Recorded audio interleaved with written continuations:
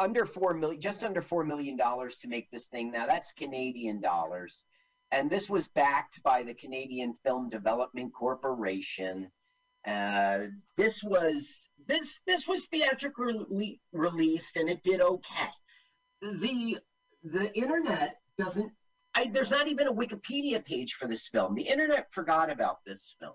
Yeah, you know, I used to, before the internet, I had like Video Hound, and I would see actors. They would list the actors in the back, and Peter Aykroyd would be listed, and I'd be like, I want to see Dan Aykroyd's brother's movie, and I could never find this movie, you know. So I'm really glad. I mean, the premise of our podcast is that we can finally watch movies that we've only heard about, you know, that we didn't have access to, and now we have instant. You access. You would read a fanzine. I would. It would be in the back of the, you know, but you would have to go down to the Ziegfeld in New York, you know, on Tuesday at 8 p.m. Worse, I would have to go to Kim's Video in New York and deal with those. Right? I've never been there. My brother said they're all assholes back in the 80s. Like that was the hip video store. But yeah, in the 90s there was Leather Tongue, and there was place down the Lower Haight, and they had like snooty you know, video clerks. And I worked in a video store in Montclair, so you know I'm part of that milieu. But which one was it? The one in Watchung Plaza? I think it was on Bloomfield Avenue. Okay. Yeah. I'm trying to think if it was. What's that? By what? What was it near? I think the Claridge? It used to be, it might have been the arcade. The Wellmont? No, not down by the Wellmont, more by the Claridge, I guess. Okay. Yeah, like kind of crisscross, you know, on Fullerton, and like, I think it was Bloomfield. I can't remember. I know that you were there, and I even visited. It might have been, maybe it wasn't Watchung Plaza. No, Watchung Plaza I would remember. Yes, definitely. I kind of trashed the job. I was like so hung up with my college girlfriend that I couldn't work the summer, and I just lost that job. But it was fun. You know, I met a lot. Now they are seeing the only real comedian. Andy Kaufman, the bongo guy. Yeah. And they're like, let's find out. See, he doesn't talk to anybody. He considers himself, he's like kind of snobby, like I'm a real comedian and you guys are open micers, even though it's not called that. And so they're following him. They're following his bus. Now, his bus is going to the dirt poor part of town. I don't know. What does that mean? Compton? I don't know. And you say this in Montreal, so I don't have to beat myself on the head because I don't recognize the bus line or the where it parks. Yeah. Yeah. God Bruce damn it. Nutter, that's his name. Bruce Nutter in the film. Nutter. That name's a little contrived. So they're following him to see where he lives, and then they're going to fuck with him. Looks like he lives in the Mexican part of town. Mm-hmm. Oh, is that real graffiti, or did they spray it up for the movie? Yeah, good question. The internet also didn't tell me. But if this is a real house, that's kind of sucky for them to do that. Is this an abandoned building? Is this a movie lot? This is a poor apartment building, apparently. Yeah, but when they shot the Funny Farm, was it a real building? Oh, I don't know. The internet, there was an IMDb entry which almost didn't say anything about the film. So, you know, I usually get my main information from Wikipedia, fill in the blanks with that trivia section from IMDb, and then begin scouring the internet for the real interesting stuff. There was none of that with this film. I found out all about the actors. I found out all about how it's Canadian. Okay. But it's killing me. There must be like so many comedians from Los Angeles who's been around for 40 years. They talk about it. They do podcasts. They do live streams. You can hear their history. So I'm just surprised no one's really discovered this or talked about this. Maybe he's got a gun. Because it was Canada. Yeah. Well, I don't remember seeing it in '83. I remember E.T. Now he goes, "You Canada, you punks invade my privacy. You get out of here." And he's gonna get really upset. Oh no! I take it back. Look, they did some work on this movie. The director had these people on cue. Will you shut up? Okay, I want He's you to got stand in his this lady's gun. apartment, and then when I call you, pretend you hear them outside. Oh, look at this. He made it off that one set Yeah, he is now, on the since he's wall. been invited up there to perform, he's going to be, he's one of the regular comedians now at the Funny Farm. Things are moving quick for this guy because it's Really a quick. movie, but So this is all within the year. He moved in. now he's on the phone with the TV studio going, "Did you make a decision about my pilot yet?" Now, was this because of that set he did was so well? There was someone in the Yes, audience, there right? was right. There was a talent scout, and he's auditioned now for a pilot. This just isn't the way the world works. As a guy who's made a pilot, nobody was interested in it, and then is now in the middle of making a second pilot. I assure you, America. Now, I know this was a different time, but still, you don't just walk off the street and get offered a pilot. Let's put it this way, okay? Maybe the writer and director is so fucking bitter that in his movie, the fucking young handsome guy immediately gets a pilot. Right. Just vicariously. Just for the sake of the story and just for his bitterness. Now he's at Sammy's house and he sees Sammy with the picture of Philly Beekman. What's going on? Then he finds out it's my dad. My dad. Well, why don't you go on stage, be Philly Beekman's son? This guy, he plays all around the room, and he's Philly Beekman's son. Give it up for Philly Beekman Jr. Right. I mean, Tony Beekman. Sorry, Tony. sorry. There's some, I guess, Buddy Hackett's son was a comedian. I don't know. Jackie Mason's daughter, and it's illegitimate. She changed her name to Mason. She's Sheba Mason, just so you know. She's the daughter. There's also Kelly. Kelly. Living in a van down by the river. Oh, his brother Kevin. His brother is and they look similar. They're okay. So because Sammy's dad is Philly Beekman, he's arranged for these guys to get to go there for free to Vegas. So they're flying. I don't know if they paid for the plane. What are they going from Montreal to Toronto now? They're going from Los Angeles to Vegas in the movie. Got a clown face clown. Oh yeah, and look, this looks kind of like Montreal's version of Las Vegas. No, they're in Vegas. Oh, Piazzadora is in Las Vegas, Carl. Don't you think of that movie Fake Out? Fake Out. There's Don Rickles. Oh, and he mooned him. Where it's at. We saw Don Rickles in Las Vegas as well. I believe that this has got to be really Vegas. I mean, they're not going to do the fake set. No, and they actually paid to get like this phony name up on the stands. Yep. A marquee. Yeah, that's great. This guy, Philly Beekman, his name is Jack Carter, and he was Jack Carter. Yeah. So he was like in the vein of Milton Berle. Let's see if we can enjoy his act. You want to listen? I do. Funny. So this has to be his act. He's not doing a character's act. It's probably Jack Carter's act, right? This band is one of the greatest bands of our day. But I don't know. At night, they kind of stop. Here he is. Jack Carter, 1983. He had a long, distinguished career. He died at 93 in Los Angeles. And like 6 years ago. I remember that. Let's see here. 93rd birthday, 2015. He's killing.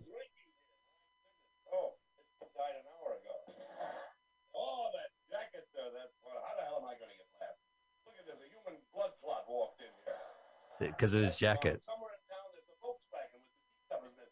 Because of his jacket. Oh, look, even Howie's this, 2, 3, 4. So, this is interesting, Carl, because unlike I'm Dying Up Here with Jim Carrey, this is contemporary comedy looking at their their elders, I guess, whatever the old comics are, and they're commenting. So it's young comedians. They feel young comedians talking to the Vegas act. Right. And then we're going to see that in his hotel room after. Now, this guy was for real. He was on the Cavalcade of Stars, and he got his own NBC show called The Jack Carter Show. He hosted. There was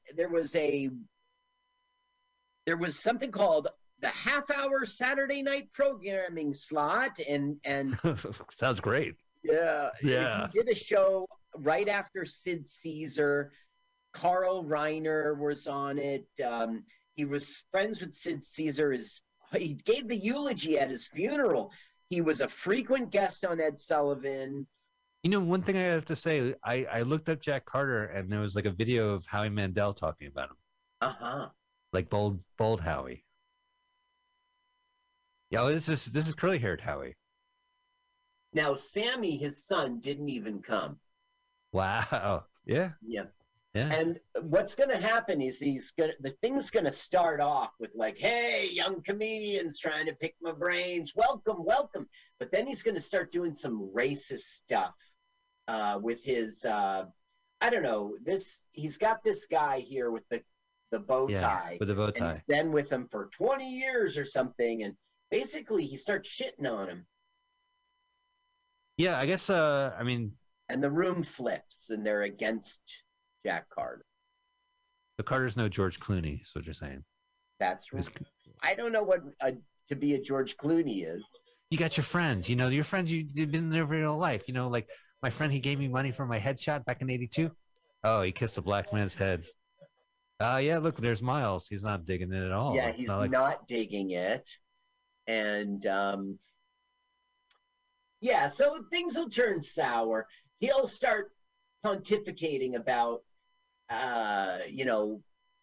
you young kids, I mean, you didn't pay your dues.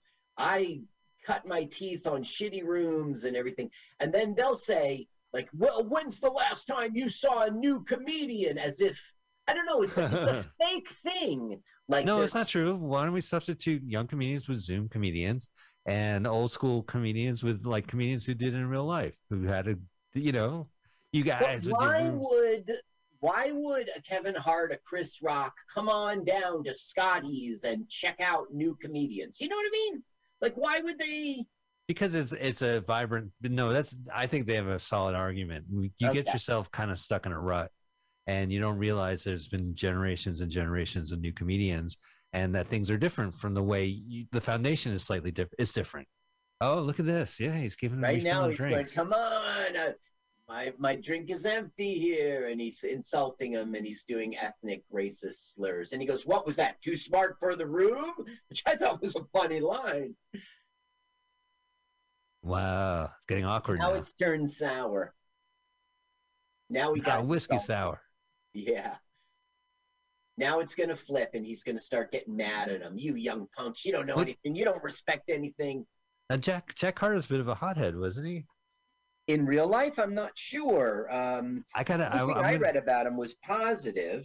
Yeah, I know he's an interesting comedian. I have to, you know what? I'm gonna go watch him on YouTube. I'm gonna see if I can find like a 20-minute set or something. Well, there was one bad thing. He was in that horror film Alligator in 1980, which was I don't know why he would do that, but I know weird blemish on his.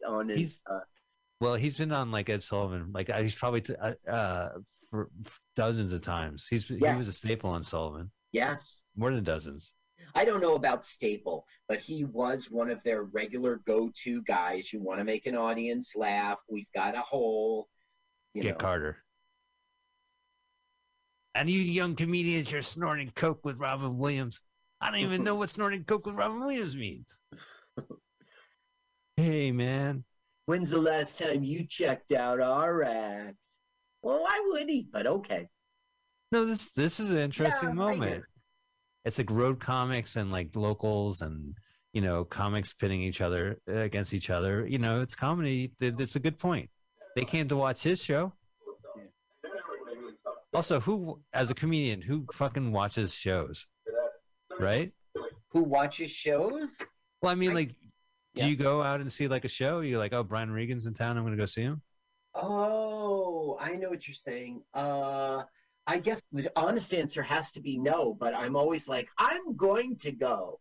Like, Right. for instance, Kevin Hart was at Levity Live doing New Material, which is in Palisades Park. It's Nyack, New York. It's really close. It's like a 350 seat. But I looked at the ticket prices. I was like, forget it. Also, Louis C.K. was there after his disgrace, and I was like, Right. this would be interesting, but I never went. There's another name you would know, and he was at the Stress Factory in New Brunswick, and the show was called Trying New Stuff. That's about 250 seats. I was gonna go to that, I didn't. You know, so I mean, this is all pre-pandemic talking, and actually, when I had a little more of a drive in comedy, but you would go out and you would, you know, at a showcase, I would always watch people because I wanted to see what they were doing. I wanted to, see, and if they were good, you know, like Tom Rhodes, I think is a fucking genius, and I watched him every time, and because everything he does. Oh, is this the executive? Oh, it's Brandon Tartikoff. Now this NBC. is No, it's Brandon Tartikoff. He had a three-piece suit. The guy behind the all right. Are they going to go with the young guy, the white guy? Well, who they're does like, ethnic are we material? going with the actor or are we going with the comedian? And so they, you know, they have an argument about it. And he's like, well, I like the comedian. I think he's going to be the next big thing. But He's in the room. Yeah. Is that realistic? Yeah, it is. That's the way Hollywood works. I mean, it's heightened. I would have to say that the writer director is making a point by having this guy accelerate and while being dissed in the room. He's like, oh, great. They're going to diss him the moment he walks out of the room. You're great. Smiles all around. Okay, smiles. Brandon Tartikoff. Brandon Tartikoff came up with like Punky Brewster, came up with Different Strokes. He wore a three-piece tan suit with a vest, and he was about that guy's size. So obviously, that's who they're going for. Yeah. I don't know. Getting back to watching comics. I mean, I like comedy, and that's why I definitely watch it. But you know, when I would do this, I would go to rooms that like showcases just to say hi and just to be seen there, but also to see what the comics were like and what they were doing. I always learned from that. Yeah, I always stay in the room when there's an open mic. People like my good friend Anthony Quinn, and I won't start naming names. But a lot of them, they go up, they do their set, and then they like disappear to like smoke pot or bullshit with the other comedians. And I never do. I always stay in the room. I want to see what everyone's doing. Yeah, but bullshitting with other comedians will get you other sets, and also just kind of, you know, it's networking. There's many, many, many facets to. I'm not saying don't talk over someone's set. I, of course, hang out with the comedians, but I'm just trying to say that watching all of the comedian sets is really of value to you as a comedian. And I also just want to laugh. I want to see what they're doing, what's going on.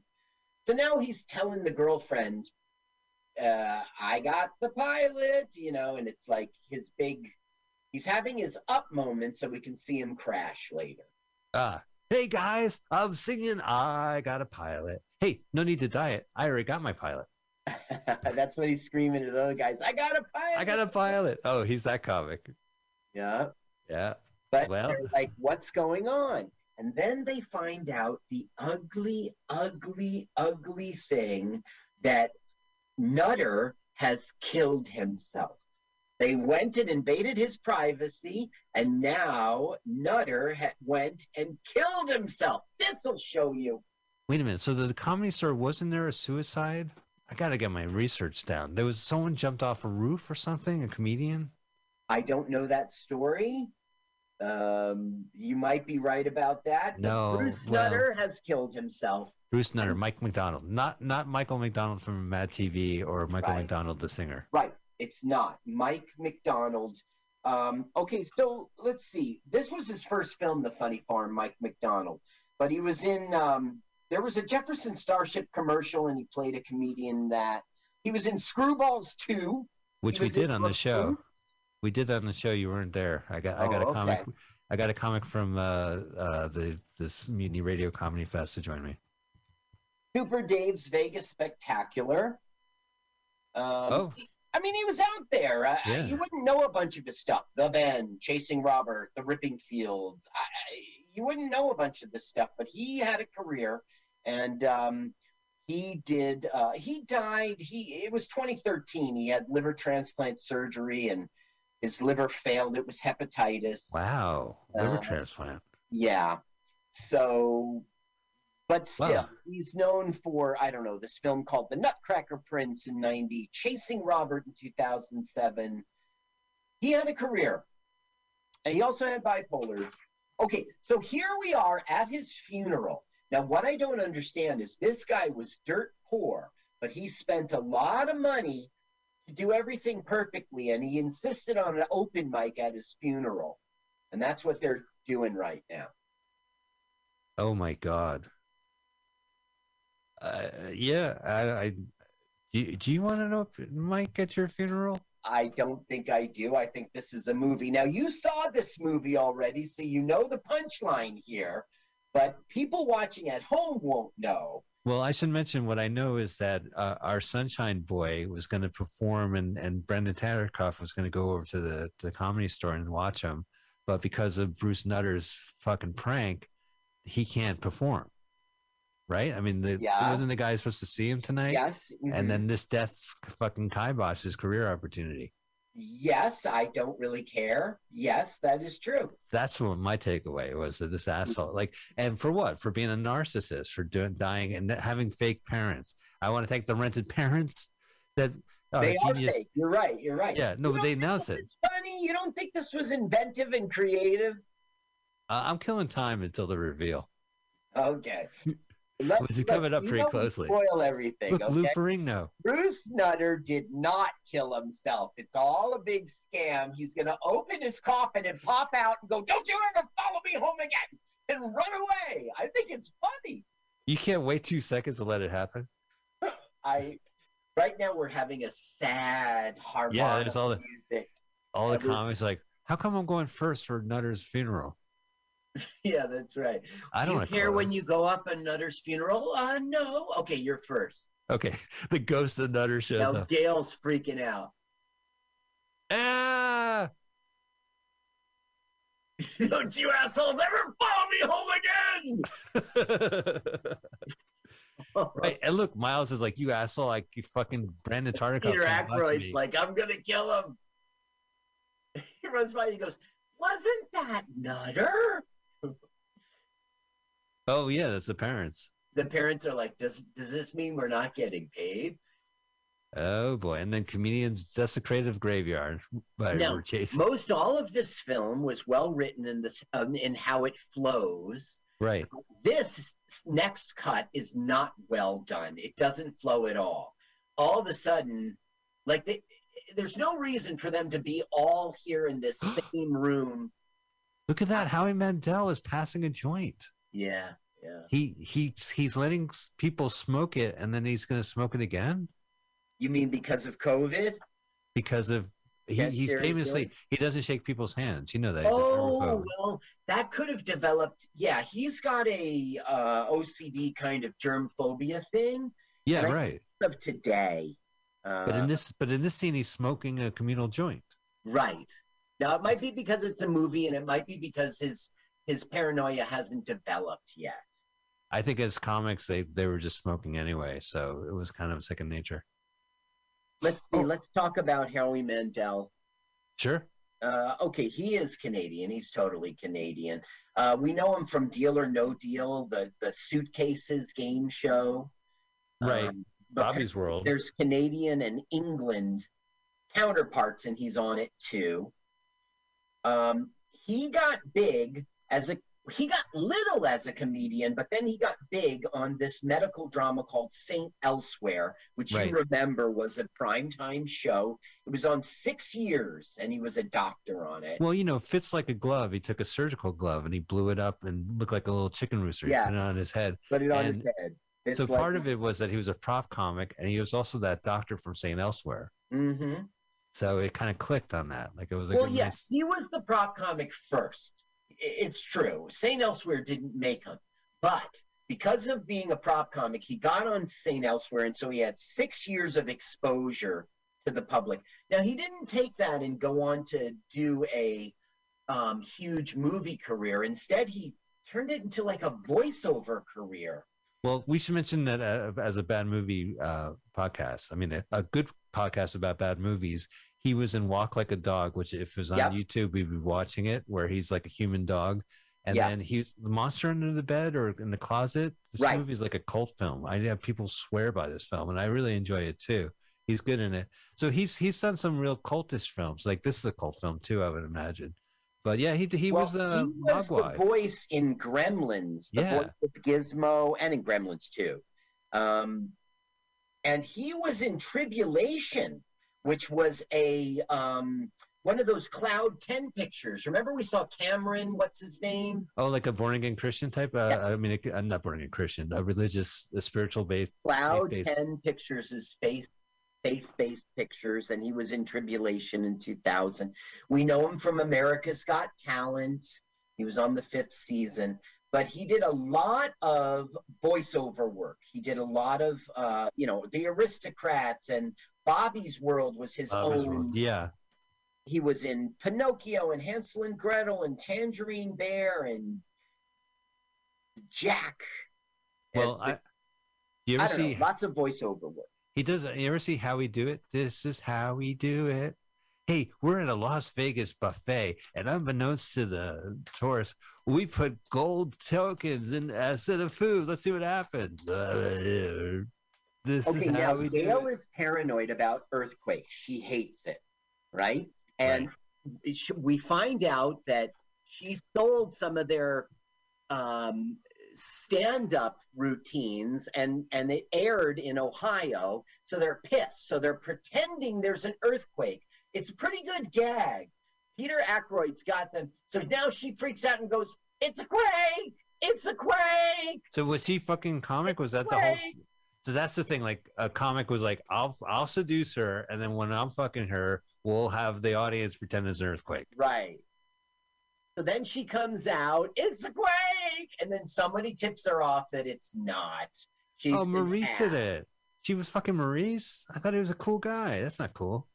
Well, Maurice, they are all not cool. They're all in on this. And the only one who feels any pity for Gail is our star, Mark Chaplin. And he's going to get into the car with her and try to, like, calm her down. Now, the owner's freaking out because nobody's inside spending money. Right. So he's trying to send them all back inside. What a weird scene. What a weird club. Mark Champlin is his name in the film. I get it mixed up because it's Miles Chapin and Mark Champlin. Anyway, he gets in there and he basically, she's like, get out, leave me alone. And he doesn't. And then she like sort of speaks her mind in her heart about how, like, why doesn't anybody like me? I love them. They give me joy and happiness. I'm all about these comedians. And so we're getting some feelings here. Do you think club owners, comedy club owners really feel this way?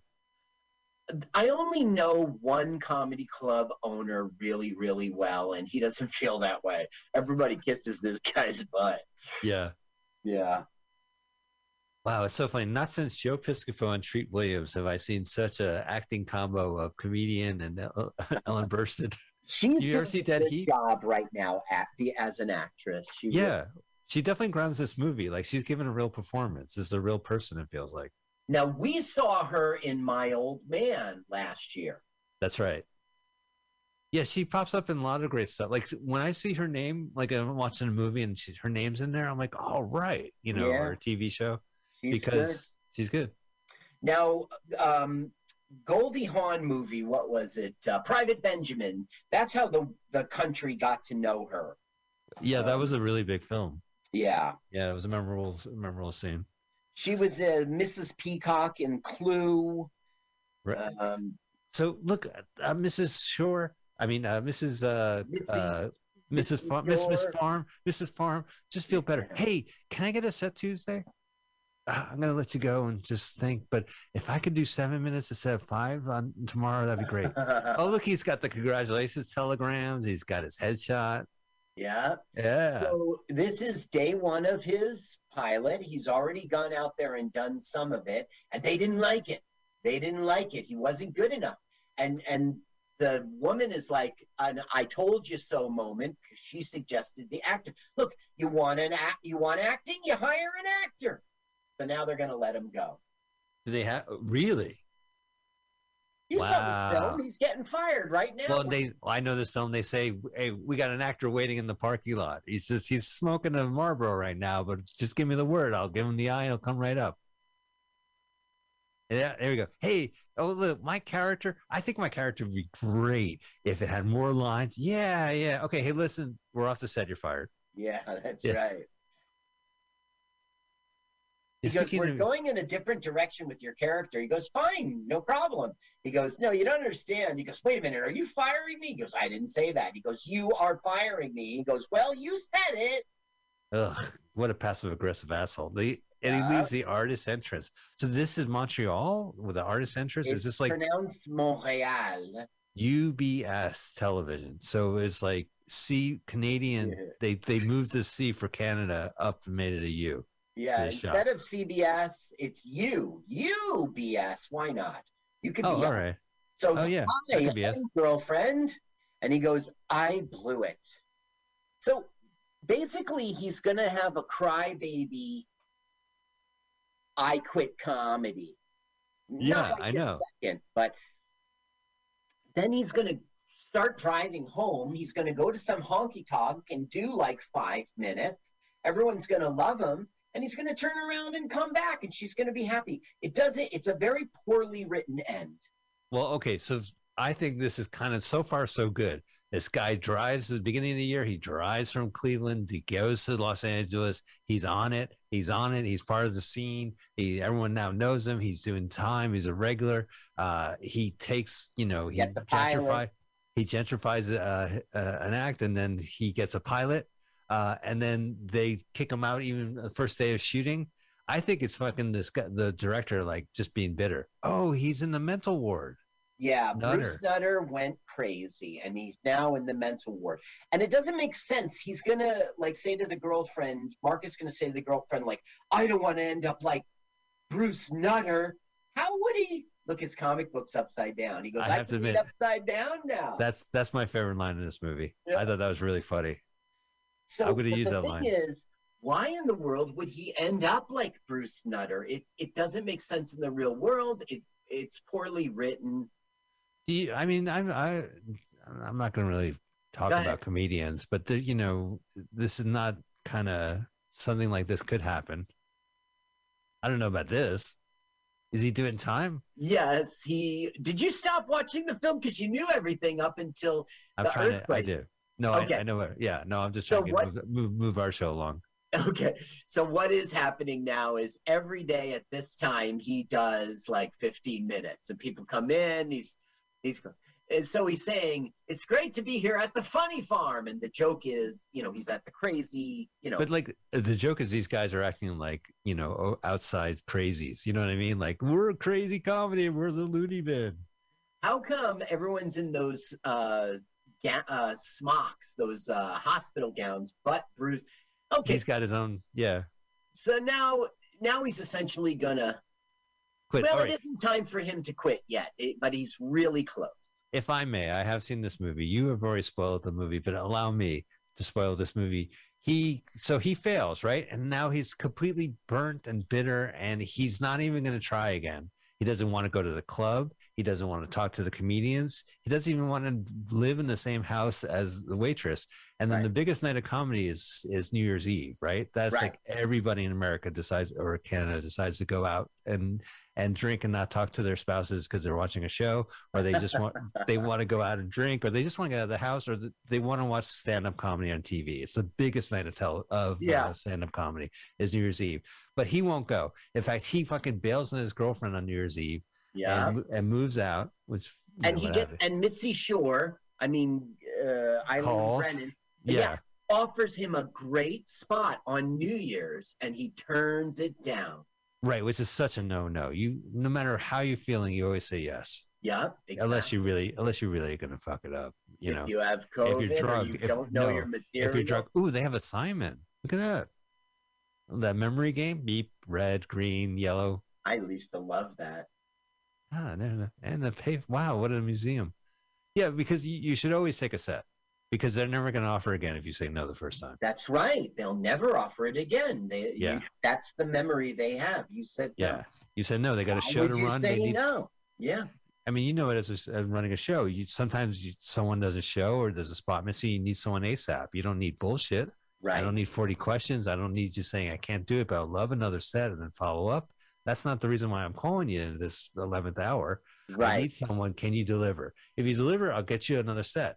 But if you don't deliver and then you keep pestering me for a set because the last time I asked, it's gone. I don't have time because I have 500 people pestering me anyway. Look at back in the day. I'll never understand comedians. Click. Right. Look, there's Mr. Shore. I guess he maybe is a kind of Mr. Shore. If he's, you don't think they're married? Oh, she's fucking people, comics, but they could be married. In the beginning, the juggler explained that he was the club owner and she was the manager. Oh. So I think what he does is cowardly. I think it's like it goes against everything you learn in comedy, which is that you will never stop and you can't stop. You have to take any kind of failure, just thick skin, right? You got to let it off your tail. Yeah, you're right.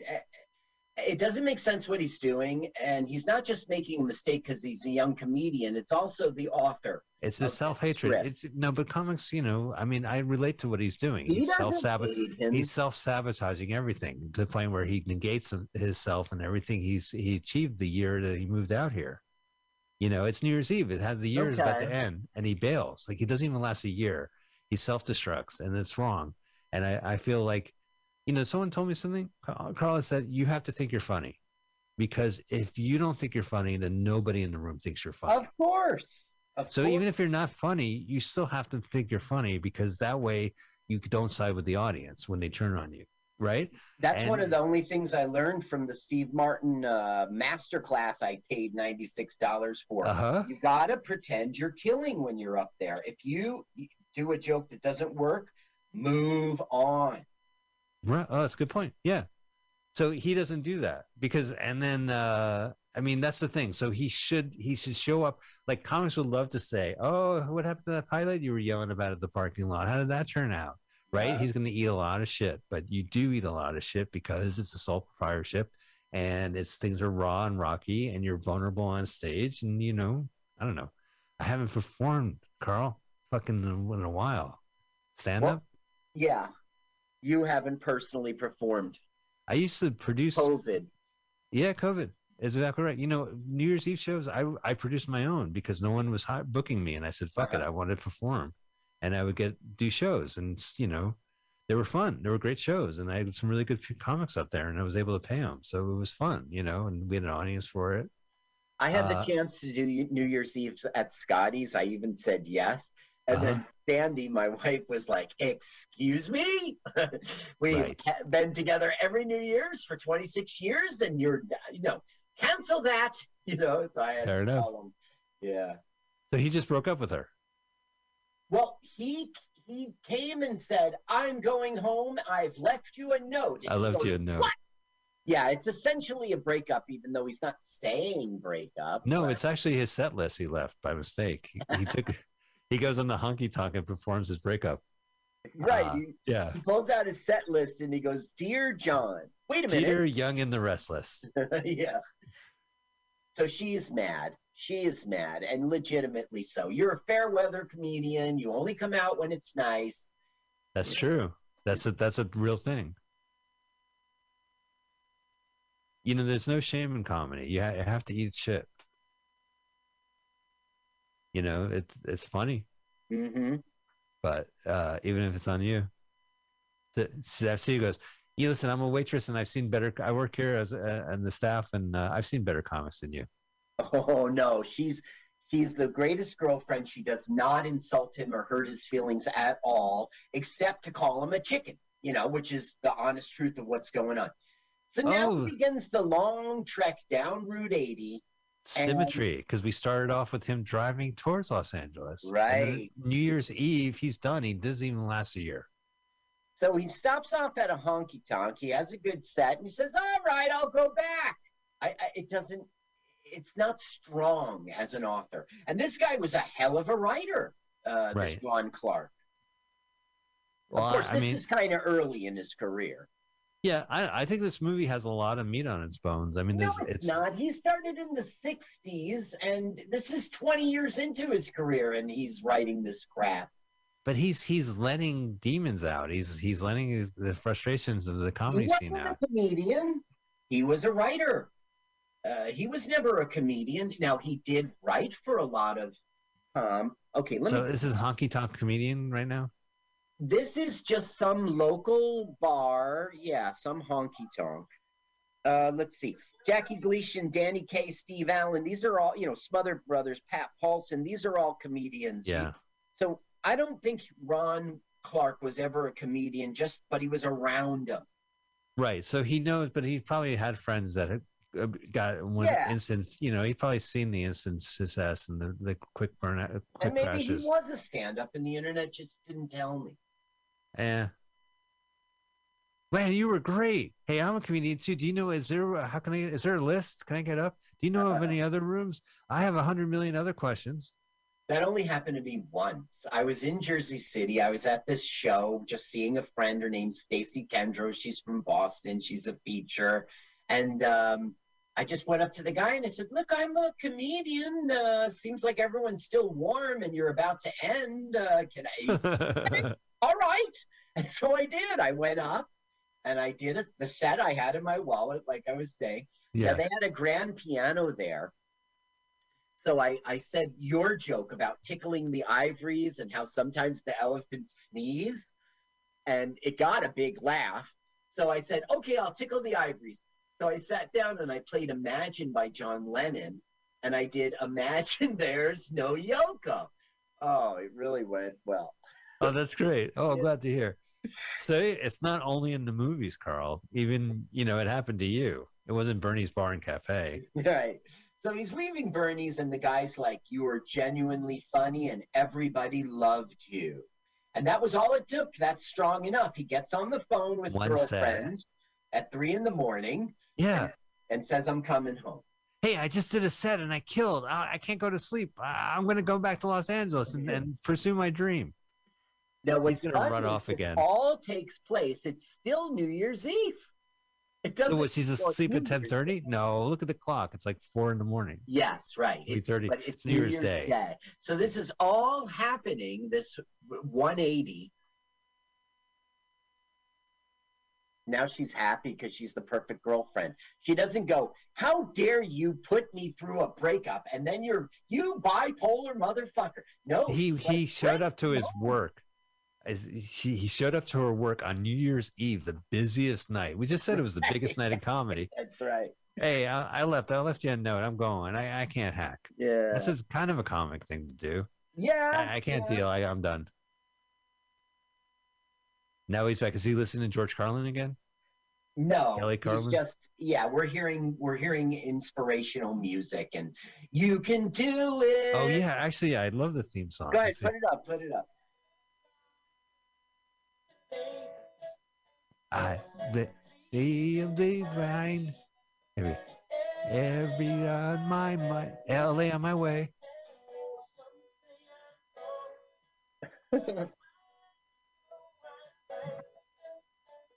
I love this. I know what to do. It's so bad. And it's also so 83. That's it. He goes back. The movie's over. No New Year's Day. There's Peter, the late Peter Ackroyd. A lot of people passed away. Yeah, a lot did. Not Howie, though. This is really funny, his baby voice. Yeah. Oh, it's Bobby's World. Jack Blum. Yeah? Did that go on to be Bobby's World? Yeah, he did I didn't look up Jack Blum. I'm sorry about that. Yeah, it's all right. Look at he was pretty good. Put it on those girls who voluntarily hopped up on the stage and were happy about it. Yeah, you know what? I mean, what about the female performers? Would they feel comfortable being in a place that allows that? Like some comics allows girls. They were females who got on the stage and said, "I'm into this." They were audience members who came to see a show. They shouldn't be up there showing their tits. Okay. Hey, we never seen Brian Sick on stage. That must be cut material. Yeah, there's Steve Allen, and his Walkman doesn't get a credit.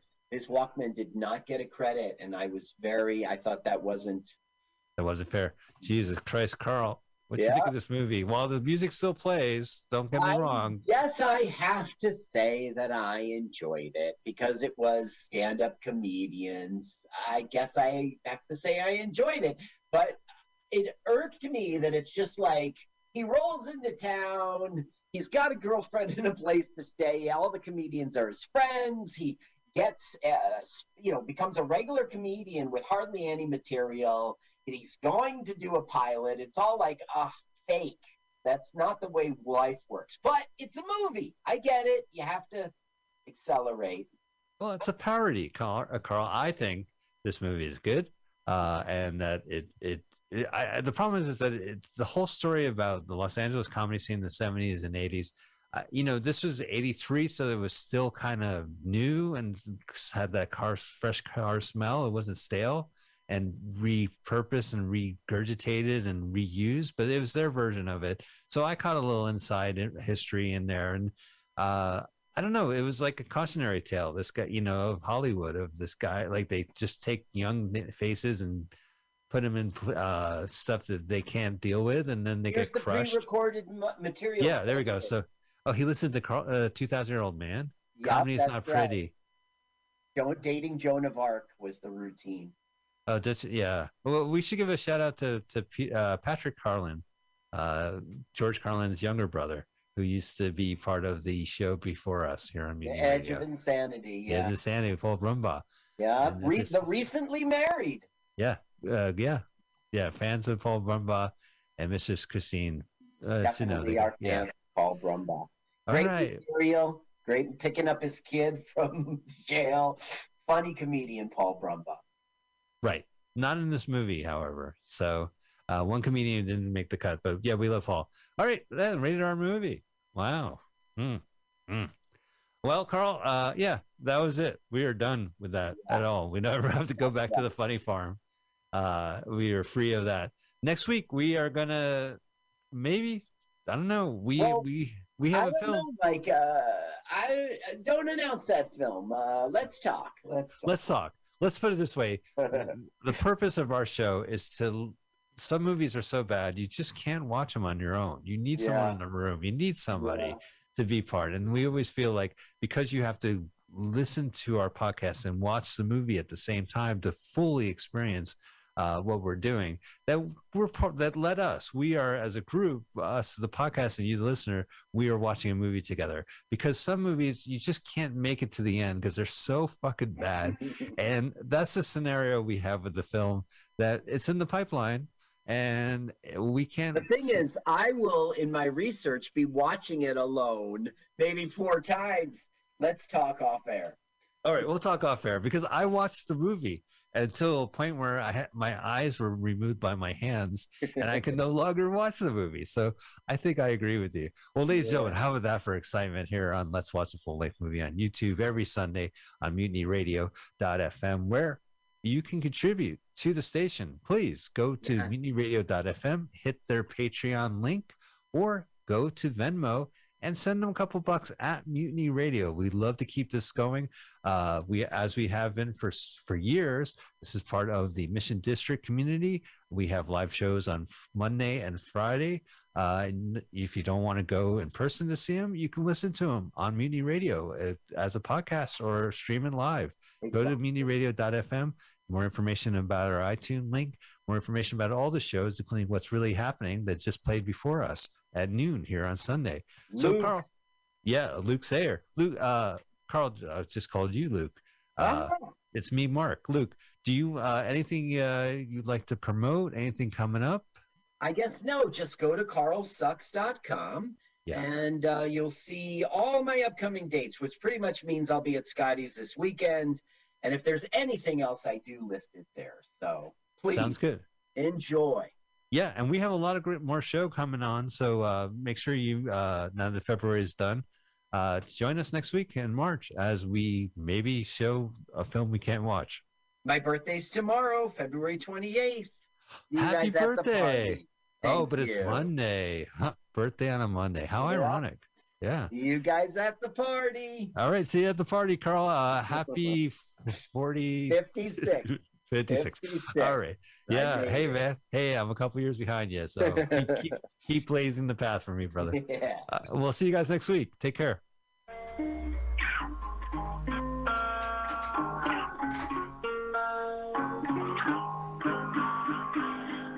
Let's watch full-length movie on YouTube. It's Michael Spiegelman.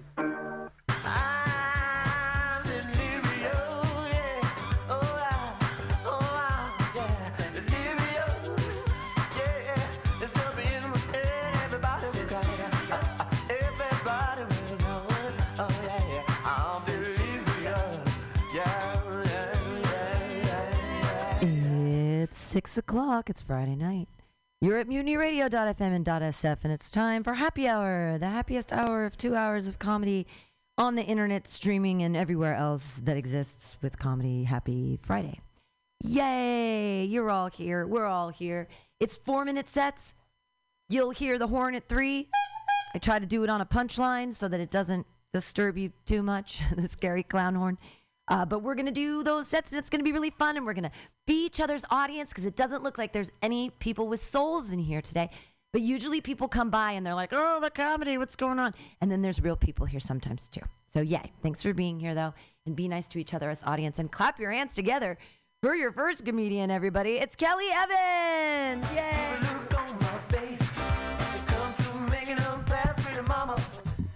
Hey, what's going on, everybody?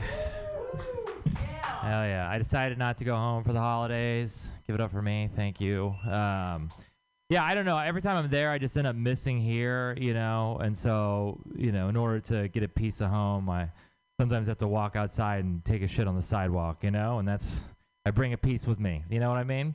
If you don't know, I'm from Texas. That's how they say it. You have to say it with a little bit of racism, That's how it's Texas, Like you just don't really... You're not quite sure about Chinese people. You know what I mean? That's how, no offense. No, it is a very racist place, though. I don't know. Kind of. Anyway, I don't know if you know this about the South, but it's racist. And, so much so, in fact, there are some people who think the South is going to rise again. That's like a statement they say in Mississippi. The South shall rise again. Like, not with those test scores, man. Have you seen... the science and math scores, like, you got to be able to spell secession to do secession, I'm pretty sure. Tight. Let's see, what else? I speaking of racism, I was in an Uber the other day, and the driver was like, Chinese people can't drive. And he was Korean. So that was weird. I was like, turns out white people are the only one feeling bad about racism. Other races are just living it up, They're just having a great time. It's just a wild thing to say, go back to where you came from when you're also not from here, This shit was weird. I used to do OxyContin. Thank you, I'm a hero. I did Oxy, and I stopped doing it because my family was upset. And so I, once I kind of got off drugs, I was like spending a lot more time with them. I actually learned something.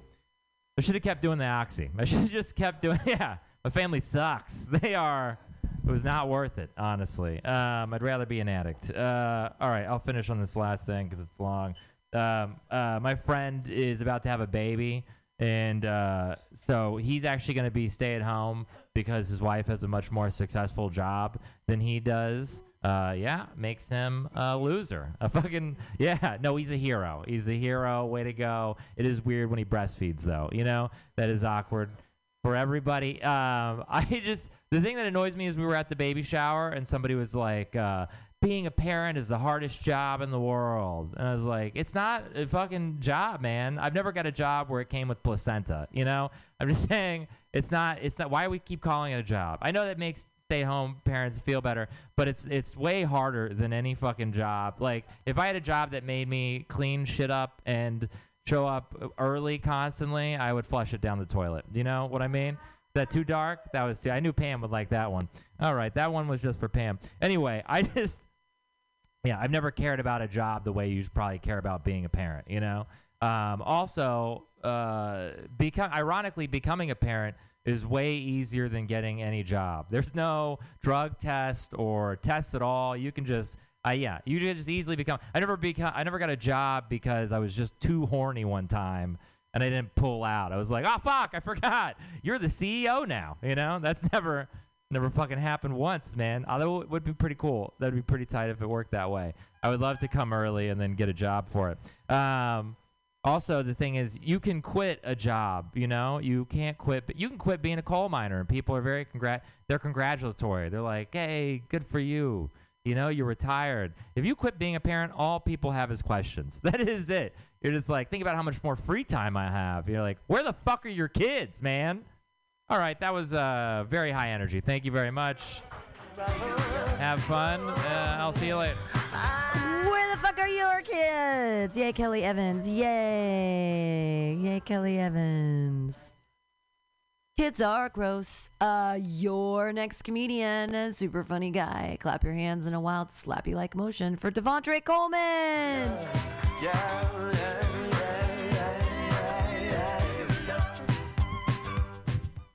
Cool. Hello, can you hear me? Why did you sit on the stool instead of one of the chairs? Like, you just wanted to be all the way in the back. Yeah, all right, joke time. I think we should bring back slavery. Simply because I'm tired of having to clean my own apartment. I don't think black people should be the slaves. I think white Uber drivers should be the slaves. I say that, but I'm not racist. I'm not racist. I know that racism is wrong. We can all agree that racism is wrong, right? Cool, yeah. But that was low energy. I'm leaving as soon as I'm done. All racism is wrong, but it's not all bad. There are some perks to racism. Like, personally, my favorite perk is that because of racism, random white couples will never ask me to take pictures of them with their phone.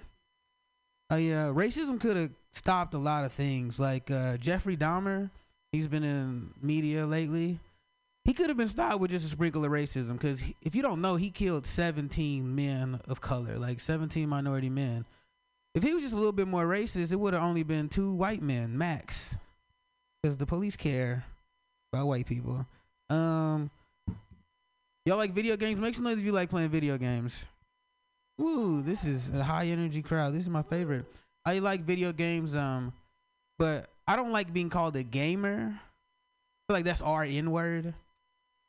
It's actually way worse, because no one's ever called me a gamer as a term of endearment. They usually use the hard R.